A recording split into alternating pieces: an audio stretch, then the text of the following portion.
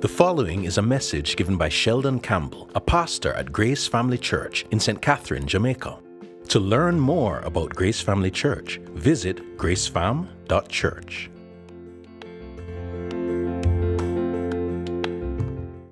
Well, good morning, Grace Family Church. It's always a blessing to share God's words with you. And, today being our 5th anniversary is quite special as well. All right, so kindly open your Bibles to Acts 9 or locate it on your electronic devices.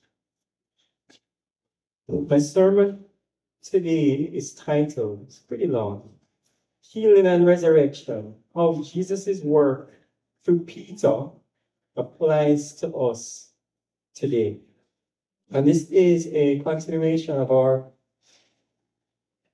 Acts series called Witness. So let's look to God's word that is divinely inspired and still miraculously healing the brokenhearted and resurrects those dead in sin to save them. As such, help us through your word to increase our hope as we look to that day when we will be raised with Christ too. So Acts chapter 9, verses 32 to 43. Now, as Peter went here and there among them all, he came down also to the saints who lived at Lydda. There he found a man named Aeneas, bedridden for 8 years, who was paralyzed. And Peter said to him, Aeneas, Jesus Christ heals you. Rise and make your bed. And immediately he rose, and all the residents of Lydda and Sharon saw him, and they turned to the Lord. Now, there was in Joppa a disciple named Tabitha, which translated means daughter. She was full of good works and acts of charity. In those days she became ill and died. And when they had washed her, they laid her in an upper room. Since Lydda was near Joppa, the disciples, hearing that Peter was there, sent two men to him, urging him, please come to us without delay. So Peter rose and went with them, and when he arrived, they took him to the upper room. All the widows stood beside him, weeping and showing the tunic and other garments that Dorcas made while she was with them. But Peter put them all outside and knelt down and prayed. And turning to the body, he said, Tabitha, arise. And when she opened her eyes and when she saw Peter, she sat up. And he gave her his hand and raised her up. Then calling the saints and widows, he presented her alive. And he became known throughout all Joppa, and many believed in the Lord. And he stayed in Joppa for many days with one Simon, a tanner. Have you ever witnessed a situation that immediately brought back memories of something that had occurred before? Or perhaps you've seen someone recreate a scene of an event on a media platform like Instagram, TikTok, Facebook, and you instantly understood it. It was to make a particular point.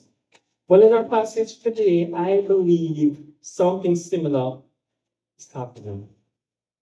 Luke uses two stories from our passage in Acts to reflect a profound truth about a past event, or more precisely, about someone significant.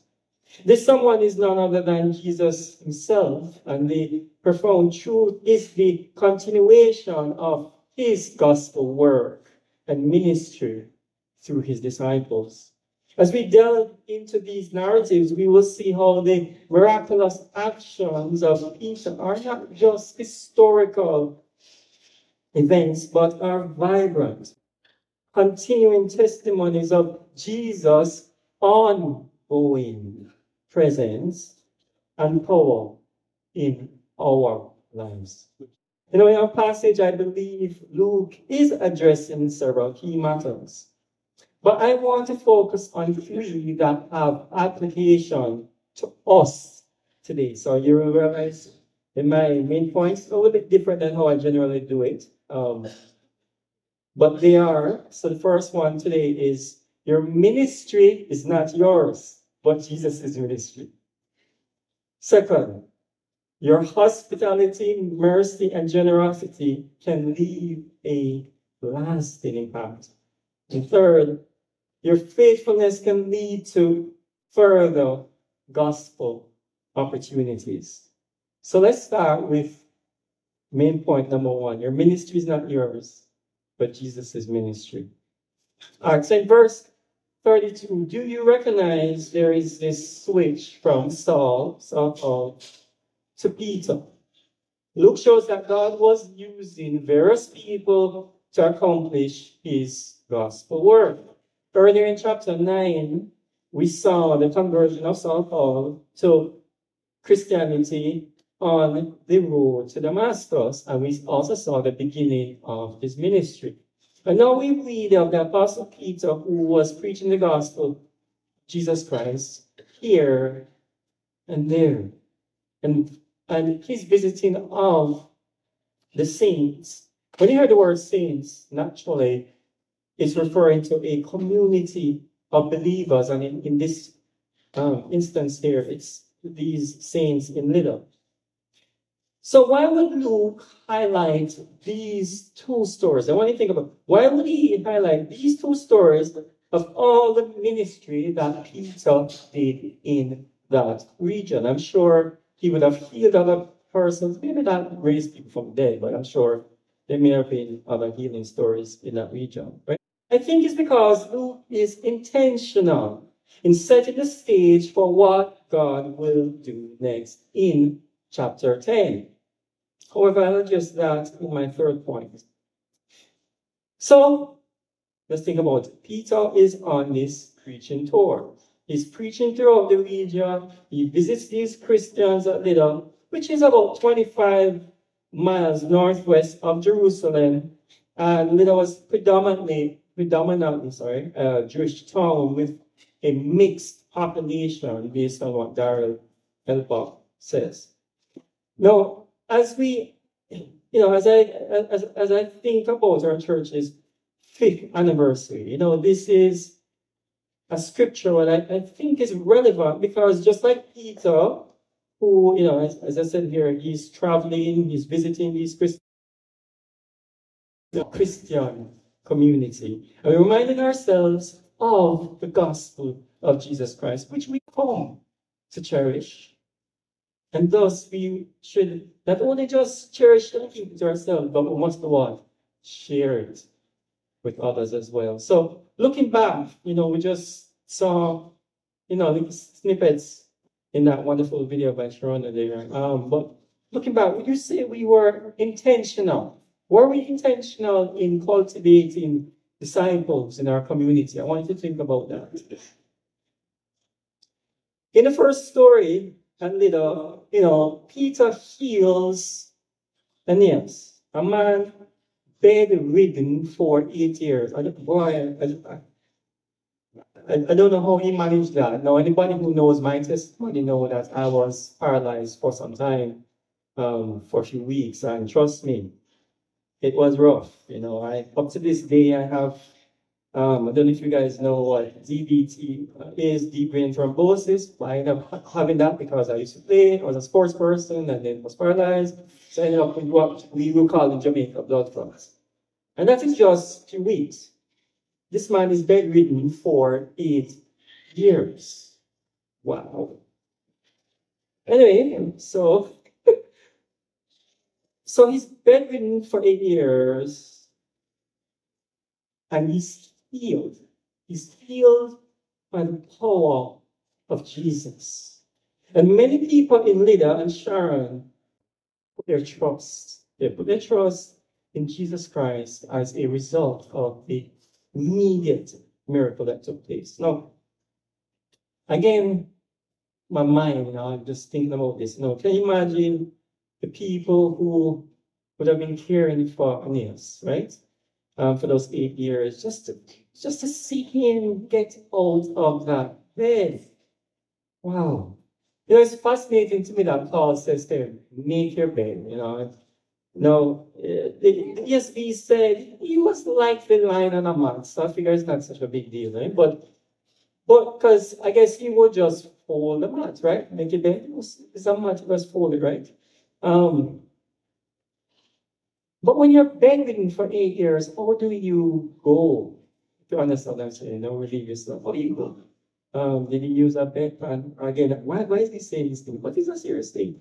Think about, the effort to clean himself and the different scents or showing yourself. What's wrong with this dude?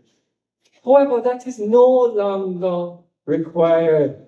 Praise God, because he is now healed.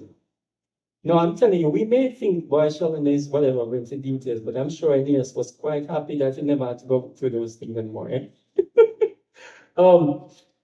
But then in verses 36 to 41, we read about another miraculous story where Peter raised this woman, Tabitha or Dorcas, from the dead, this time in Joppa, which is about 12 miles from Lydda, right? So, Joppa was far more a Gentile city than Lydda, according to Darren Elbont again.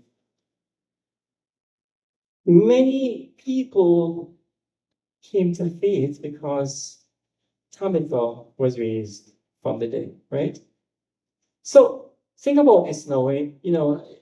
You're hearing a story of a paralytic and a story of someone raised from the dead. Now, as I read these two stories, and I'm sure as you guys kind of hear paralytic raised from the dead, I'm sure it may have reminded some of you, as I said, as it did me, of Jesus' miracle.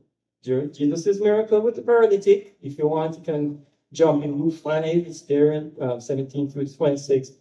And when Jesus raised Jairus' daughter, right, in Mark 5, 21 to 43. So,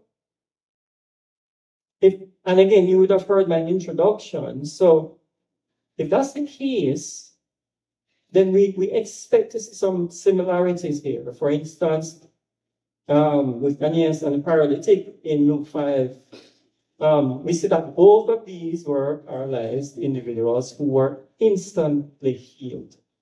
While Dorcas and Jairus' daughter, both of them involve a deceased person coming back to life, again demonstrating the power of death, the power over death. I would also see in that story with Tabitha and Jairus' daughter as well, the immense joy that came to those who experienced it. In Tabitha and Dorcas' story as well, we also see where Jesus, Peter, just like Jesus, what he does, he puts out the people from the house. So clearly we can see that the apostles, and again, this is not theme we have been seeing in Acts, right? So we're seeing that the apostles are functioning, they're behaving like Jesus. They're doing what Jesus used to do. So in essence, what they're doing is they are continuing the work of Jesus. Jesus gave them a mission and they were fulfilling it successfully through his power, through Jesus' power. Now finally I've come to what I want us to embrace and apply to our lives, which is that Jesus, the one who does miracles and saves, essentially, again, think about it. He's the one who does miracles and saves. So essentially, your ministry is not yours. You know, there's a reason I have to say that because, a lot of times when I listen to different Christian programs, I keep on hearing about my ministry and this, and everything is very me focused and self centered, right? You don't see that in the book of Acts. Nowhere in the book of Acts. If you realize all the passages were preached so far, Jesus is the one who is credited for everything, right? Yeah. So Peter he understood this and he made it clear. Matter of fact, he knew he was just an instrument. He was just a vessel. So look at verse 34. What did Peter say to Aeneas? He says, Jesus Christ heals you. Wow. Jesus Christ heals you. So Peter kept himself humble because he knew where the true power, which he was wielding, came from. Beloved, how can you ensure that your service and ministry are aligned with Jesus' mission and not just your own personal ambitions? Think about that. Do you recognize that when Peter, again, you can jump in verse 40, do you recognize that Peter knelt down and prayed when he was there with Tabitha? He realized his reliance or his dependence on God instead of his own ability. Walking to a place like, bam, get up, he prayed. He was implying that the miraculous works were due to faith in someone, faith in Jesus, the same Jesus who was doing this ongoing ministry. Jeffsy, do you think we step out in faith enough and pray regularly as we should? Well, I'm sure most, if not all, will say no.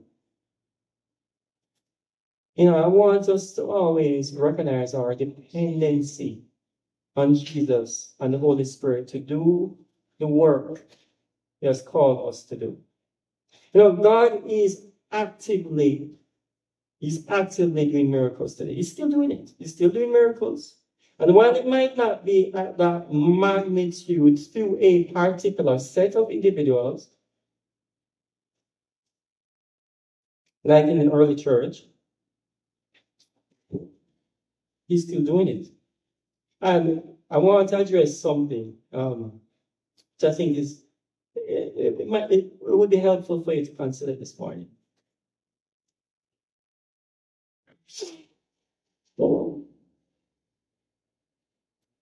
So, do you recognize, as we've been looking at the book of Acts, that miracles were primarily used? They were primarily used to authenticate the apostles' work. Which is that, what I'm saying is that miracles were used to prove, to say that this work is genuine. You understand? But if that's the case, then it's not necessary anymore because it has been proven already. One of the things I'd also say is when you see all of these extraordinary miracles in passages, do you ever ask the questions why you're not seeing them today? Yes. Thank you. At least one person said yes. When you ask that question, have you ever asked yourself, has things changed? When you ask that question, have you? And let me tell you why I'm going down this road. Because I do believe a lot has changed. And when I say a lot has changed, what I mean is we don't have apostles like Peter and Paul today. And when I say that, I want you to understand clearly what I'm saying. When Peter and the apostle Paul wrote, it became scripture. You understand what I'm saying? The prophets in the Old Testament, what they penned became what we have in our Old Testament. You see where I'm going? No. So therefore, there is a difference between the prophets in the Old Testament and the apostles, and let me say capital A, apostles in the New Testament. For those who would say, all right, but how does that differentiate between people who consider themselves prophets today and apostles? Well, for one, in the Old Testament, if you consider yourself a prophet and you prophesy that it didn't come to pass, you're dead, stoned to death. Facts. So many people who would consider themselves, they want to think of themselves as a big P today, you don't fulfill that requirement. Also, apostles, there were two requirements in Scripture for apostles. One was that they had to be an eyewitness of Jesus. We saw that in Acts 1, Matthias. We also see that with what Joel just preached, was it last week, right? With Saul in Acts 9. So they had to be eyewitnesses, and two, they had to be commissioned by Jesus. These two very important requirements. So this is what I want you to understand. So again, for those who walk around the place saying they're apostles, understand they're not capital A. At best, they are, I would say, maybe pioneering missionaries or church planters or things like that, which is fine. But just what I want you to understand is the difference, right? No, at this point, it's important also for me to say that as a church, we do believe that the gift of prophecy continues. Very important. The gift of prophecy continues. And we affirm, the pioneering work of missionaries and church planters. We were church planters 5 years ago, things like that. But you do have people who plant a lot of churches, and people would kind of term them little a apostles today. But I just wanted to kind of understand how we would see it as a church. Hopefully that was clear enough. All right, so having addressed Jesus being the one who makes ministry successful, not us, let's move on to our second point. Your hospitality, your mercy, and generosity leave a lasting impact. We'll focus on the second story for this point, because verse 36 says, Tabitha did a lot of good work and acts of charity. Basically, she was wealthy and generous, and she gave money to the church. However, she became ill and died, and the believers kept her body in the upper room. Hey, what's going on there? You wouldn't keep your body in the upper room. So that to me is a clue. The fact that they put her in the upper room, that's a clue that they wanted her to be resurrected. So they put her in the upper room, and then what they do? They sent for two men sent two men to Peter, who was nearby, to come quickly to the house to go into the upper room, right? And Peter went in, he saw these widows, they were weeping. They showed him the tunics that they were wearing, their garments and clothing. No, that to me is just remarkable. This lady who died, Tabitha, she just blessed the people around her. She was hospitable. Hospitality was her thing. She was generous. And just think about that, those hospitality, merciful, generous. Those are the kind of, if we were trying to describe her, these were three things you would probably say, three adjectives, or you would use for to describe her, right? Hospitality, mercy, and generosity are areas that we see modeled in Scripture. Um, it's and what I really like about this passage here is that this is a female. It's a female who's exhibiting all of these three. I love that. The other thing too, and which as I looked at this passage, it explicitly calls Tabitha a disciple. No, that's not something you see in scripture. However, before you guys are quick to correct me, or maybe the women might want to stone me like last week, Joel preached about how the Jews stoned Stephen. Let me just go through some passages to let you see that even though it's not explicitly mentioned that they are female disciples. But anyway, Luke chapter 8, 1 to 3, if you go there, you see that it mentions three women, Mary Magdalene, Joanna, and Susanna, who followed Jesus. And again, as I said, while they were not explicitly called disciples, it's implying Phoebe in Romans 16 verse 1, she's referred to as a servant. Some translations go as far to say a deacon of the church, implying that she was a disciple, right? Priscilla, or some translations said Prisca, is mentioned several times in the book of Acts. You also see her mentioned in the Pauline epistles. We know of the popular, if you want to call it, scene in Acts 18, where she's there with her husband and talking to Apollos, who is this eloquent speaker, and she's instructing him. And you think, well, how could she be instructing him? Well, because I believe she is a disciple. Mary and Martha, the sisters of Lazarus, they also seem to be disciples because we know from their interactions and their hospitality towards Jesus. Mary's there, and what she's doing, she's sitting at Jesus' feet, right? Listening to him. And what is Mary doing? Mary's serving. Sorry, Martha is serving. And finally, I would also just throw in the women at the tomb as well, who went to anoint Jesus' body after his crucifixion. Naturally, they seem to be his disciples. They are indeed the first to witness and proclaim the resurrection. Wow.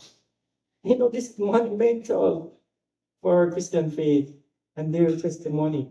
So, in the New Testament time, then, what it means is that women's roles, from what we're seeing, is that women's roles were often restricted, It was often restricted more than the men.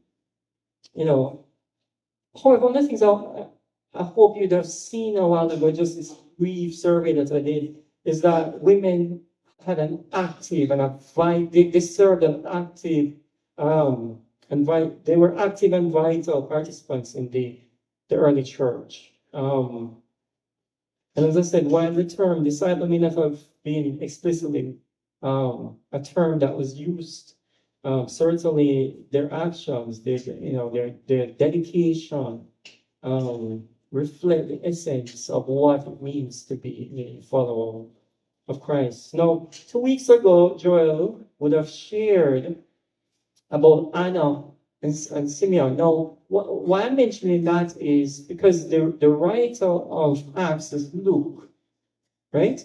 I remember Joel preached on Luke too. So the point that I'm trying to make is Luke seems to have this way to elevate women, and I love that. So you had you had Anna and Simeon, male, female, and again, I think what he's doing in a sense is almost challenging the gender stereotypes that existed in the church community then, and I'm grateful for that.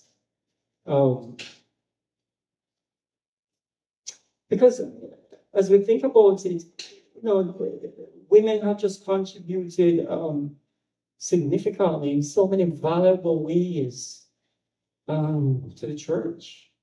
And we don't want to limit this to just domestic roles. You know what I mean? That's actually why I'm taking my time to talk about Tabitha. You see it's not just domestic roles, also through their leadership. Possibly, as deacons, I mentioned earlier about Phoebe, and their compassionate works, like a Tabitha. No, I know many of you are going to say, but you guys are just, okay? While we at GFC, we do not affirm female elders or pastors based on what we see in the scriptures, like 1 Timothy 2:12 and other passages. I just hope that you guys understand that we never look at this as a capability issue. We look at this as trying to be true to scripture. And but I'm hoping that Tabitha would serve as a model for the women in this church.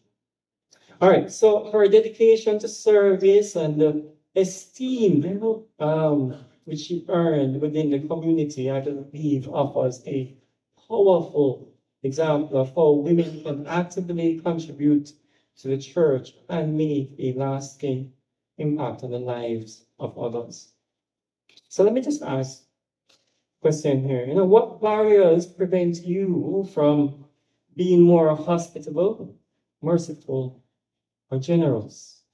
And how can you overcome them?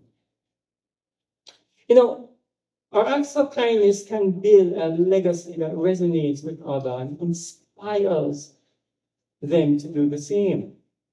Can you imagine the work of the women? Again, this is my mind again. Can you just imagine the work of the women to wash her and lift her dead body in an upper room and lay it down?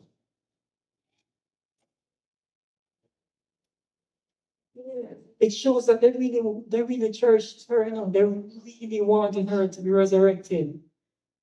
For you to take all that effort, because they wanted her. That's why they had those two men go to call Peter. They wanted her to be resurrected. She had a lasting impact on them. When Peter went into the place, they were weeping.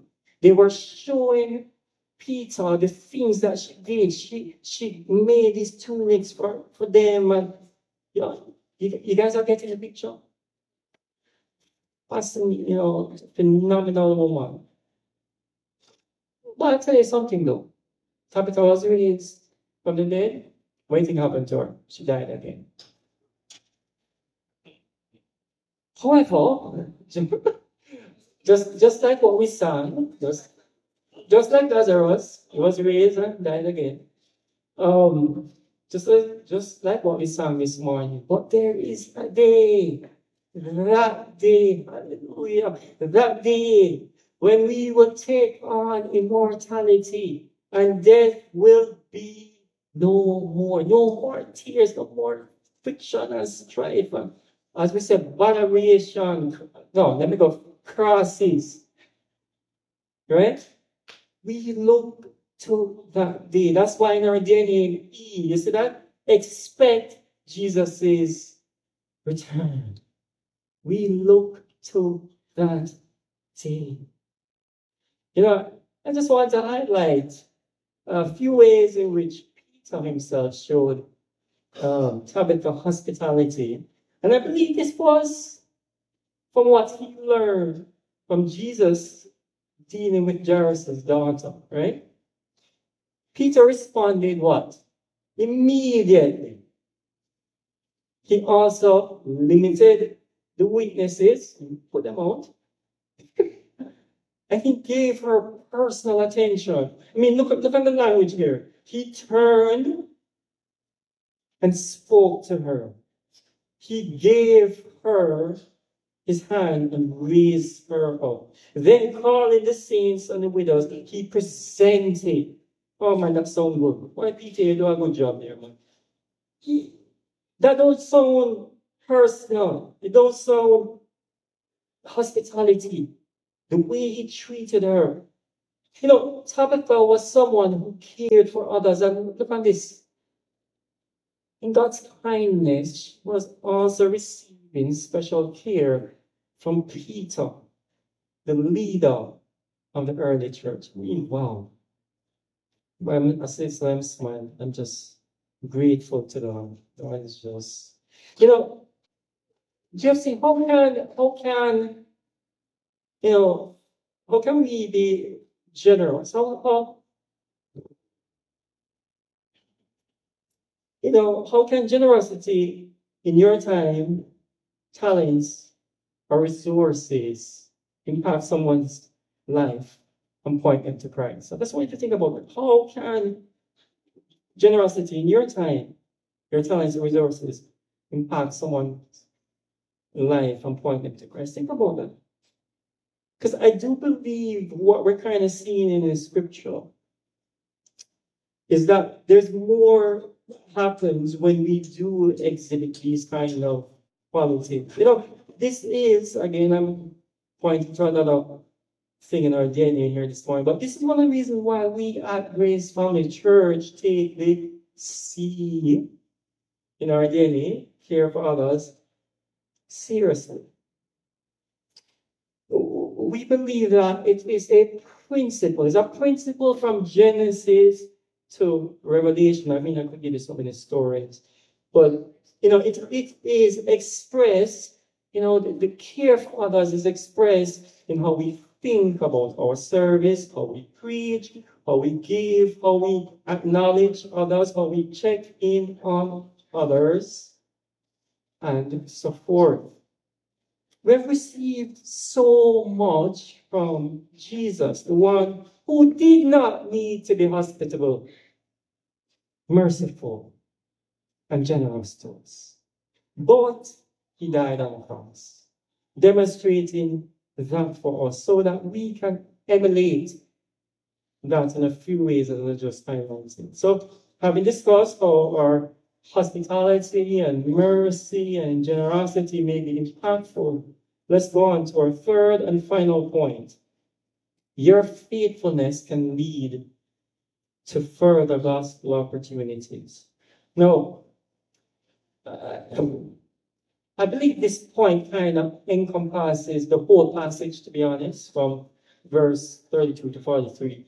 However, what I want to do, I want to start with the last verse, right? I want to start with verse 43, where it says that Peter stayed for many days in Joppa with Simon Tanner, right? Now, as you hear the word Tanner, one of the things that, if you've done a study on this, is that that would be an unclean person. There would be someone who would be taking care of the animals. And as you guys are aware, that kind of thing would be despised by the Jews, right? So the fact that Peter stayed with him, to me, is pretty interesting. It's pretty interesting. It also, to me, shows that as Peter became a Christian, he may not have been so, I guess I'd say, overly preoccupied with some of the Jewish laws and stuff like that. Yet, we know when we read in Acts 10 that he still has some reservations. But Peter will still be in Joppa, where he has a vision. Again, I'm talking about what happens in Acts 10 here, where, he gets invited to Cornelius' house, right? And Cornelius is a Gentile. And we know this will eventually lead to the salvation of, and when you hear Gentiles, we're really talking about the non-Jews, right? The non-Jews who will become saved. But as I said, it's interesting because as you read the narrative, what we'll see, and Joel will tackle that next week, is Peter has reservations. He has reservations to stay and eat with these Gentiles. Now, I'm just grateful to God when I think of the outcome. Because let's see, we're tracking what's happening here.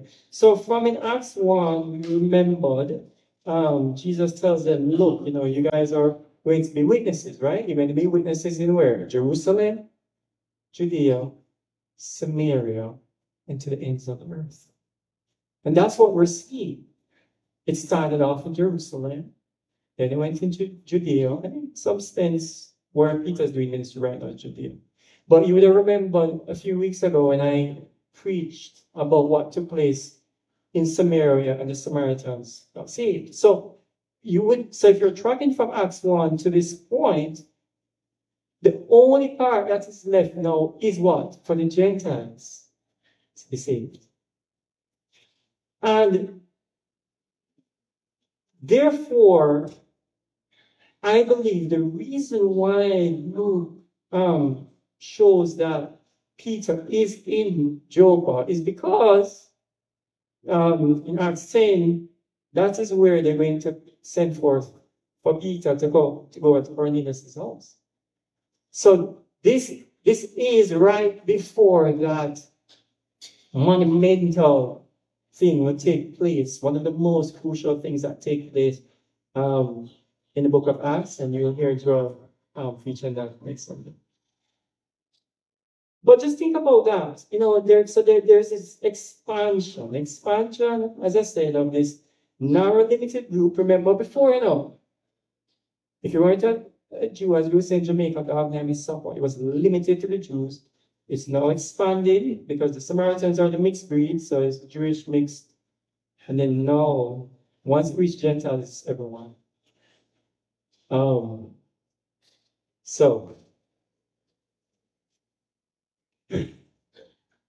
But there's something I want us to think about here. Yet, and again, I don't want to preach Joel's sermon, but what's interesting is, after Peter gets this wonderful revelation and, Gentiles become saved,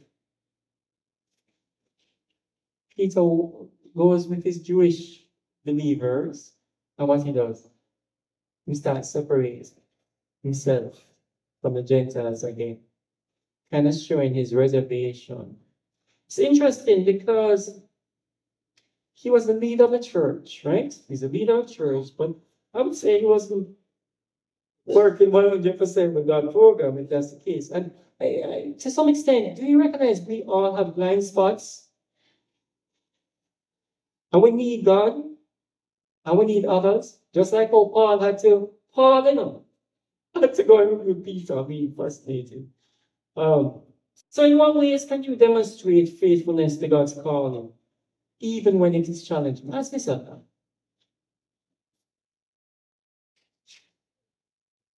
Now, naturally, this is my third point, and the point that I'm trying to make is, as we are faithful, it leads to further gospel opportunities.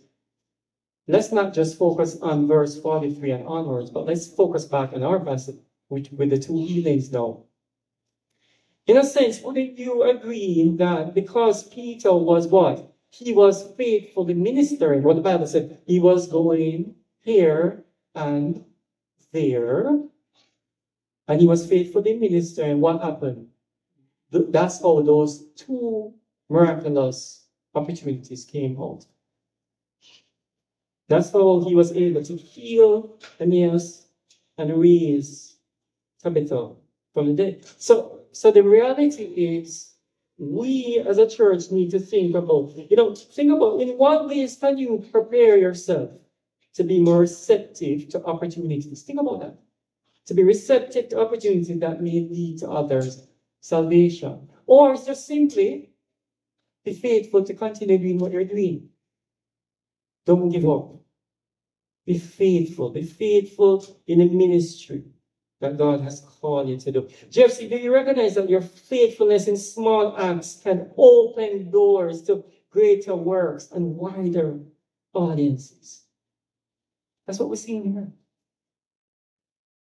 Just as Peter's ministry expanded from healing and resurrection to as I said, next week, into the salvation of the Gentiles. Your steadfastness, your faithfulness can pave the way for unforeseen gospel opportunities. Isn't that a good way to start the year off in 2024? Opportunities. There are opportunities that the Lord will give to us if we are faithful this year. Think about that. So I believe our faithfulness can lead to growth in this GFC community and the spread of the gospel, much like what we see with Peter, the ripple effect of Peter's miracles. So as I close, let me just give you the big picture and then I conclude. So the big picture of my sermon this morning is Jesus continues his ministry through believers, and their faithfulness may lead to others' salvation. Just think about that. Jesus continues his ministry through believers, and their faithfulness may lead to others' salvation. So, what's one of the things we're going to do this year? We're going to be faithful. We're going to be faithful with the little that Jesus has given us to do, and allow him to open up opportunities for us. So, Jesus is building his church, and the gates of hell shall not prevail against it. His ministry, not ours, will be successful, despite what we might think or see in this lifetime. Hospitality, mercy, and generosity can profoundly serve others and lead people to trust and glorify God. Likewise, your faithfulness may open doors, encouraging others to place their trust in Christ. You have just listened to a message by Sheldon Campbell, a pastor at Grace Family Church in St. Catherine, Jamaica. To learn more about Grace Family Church, visit gracefam.church.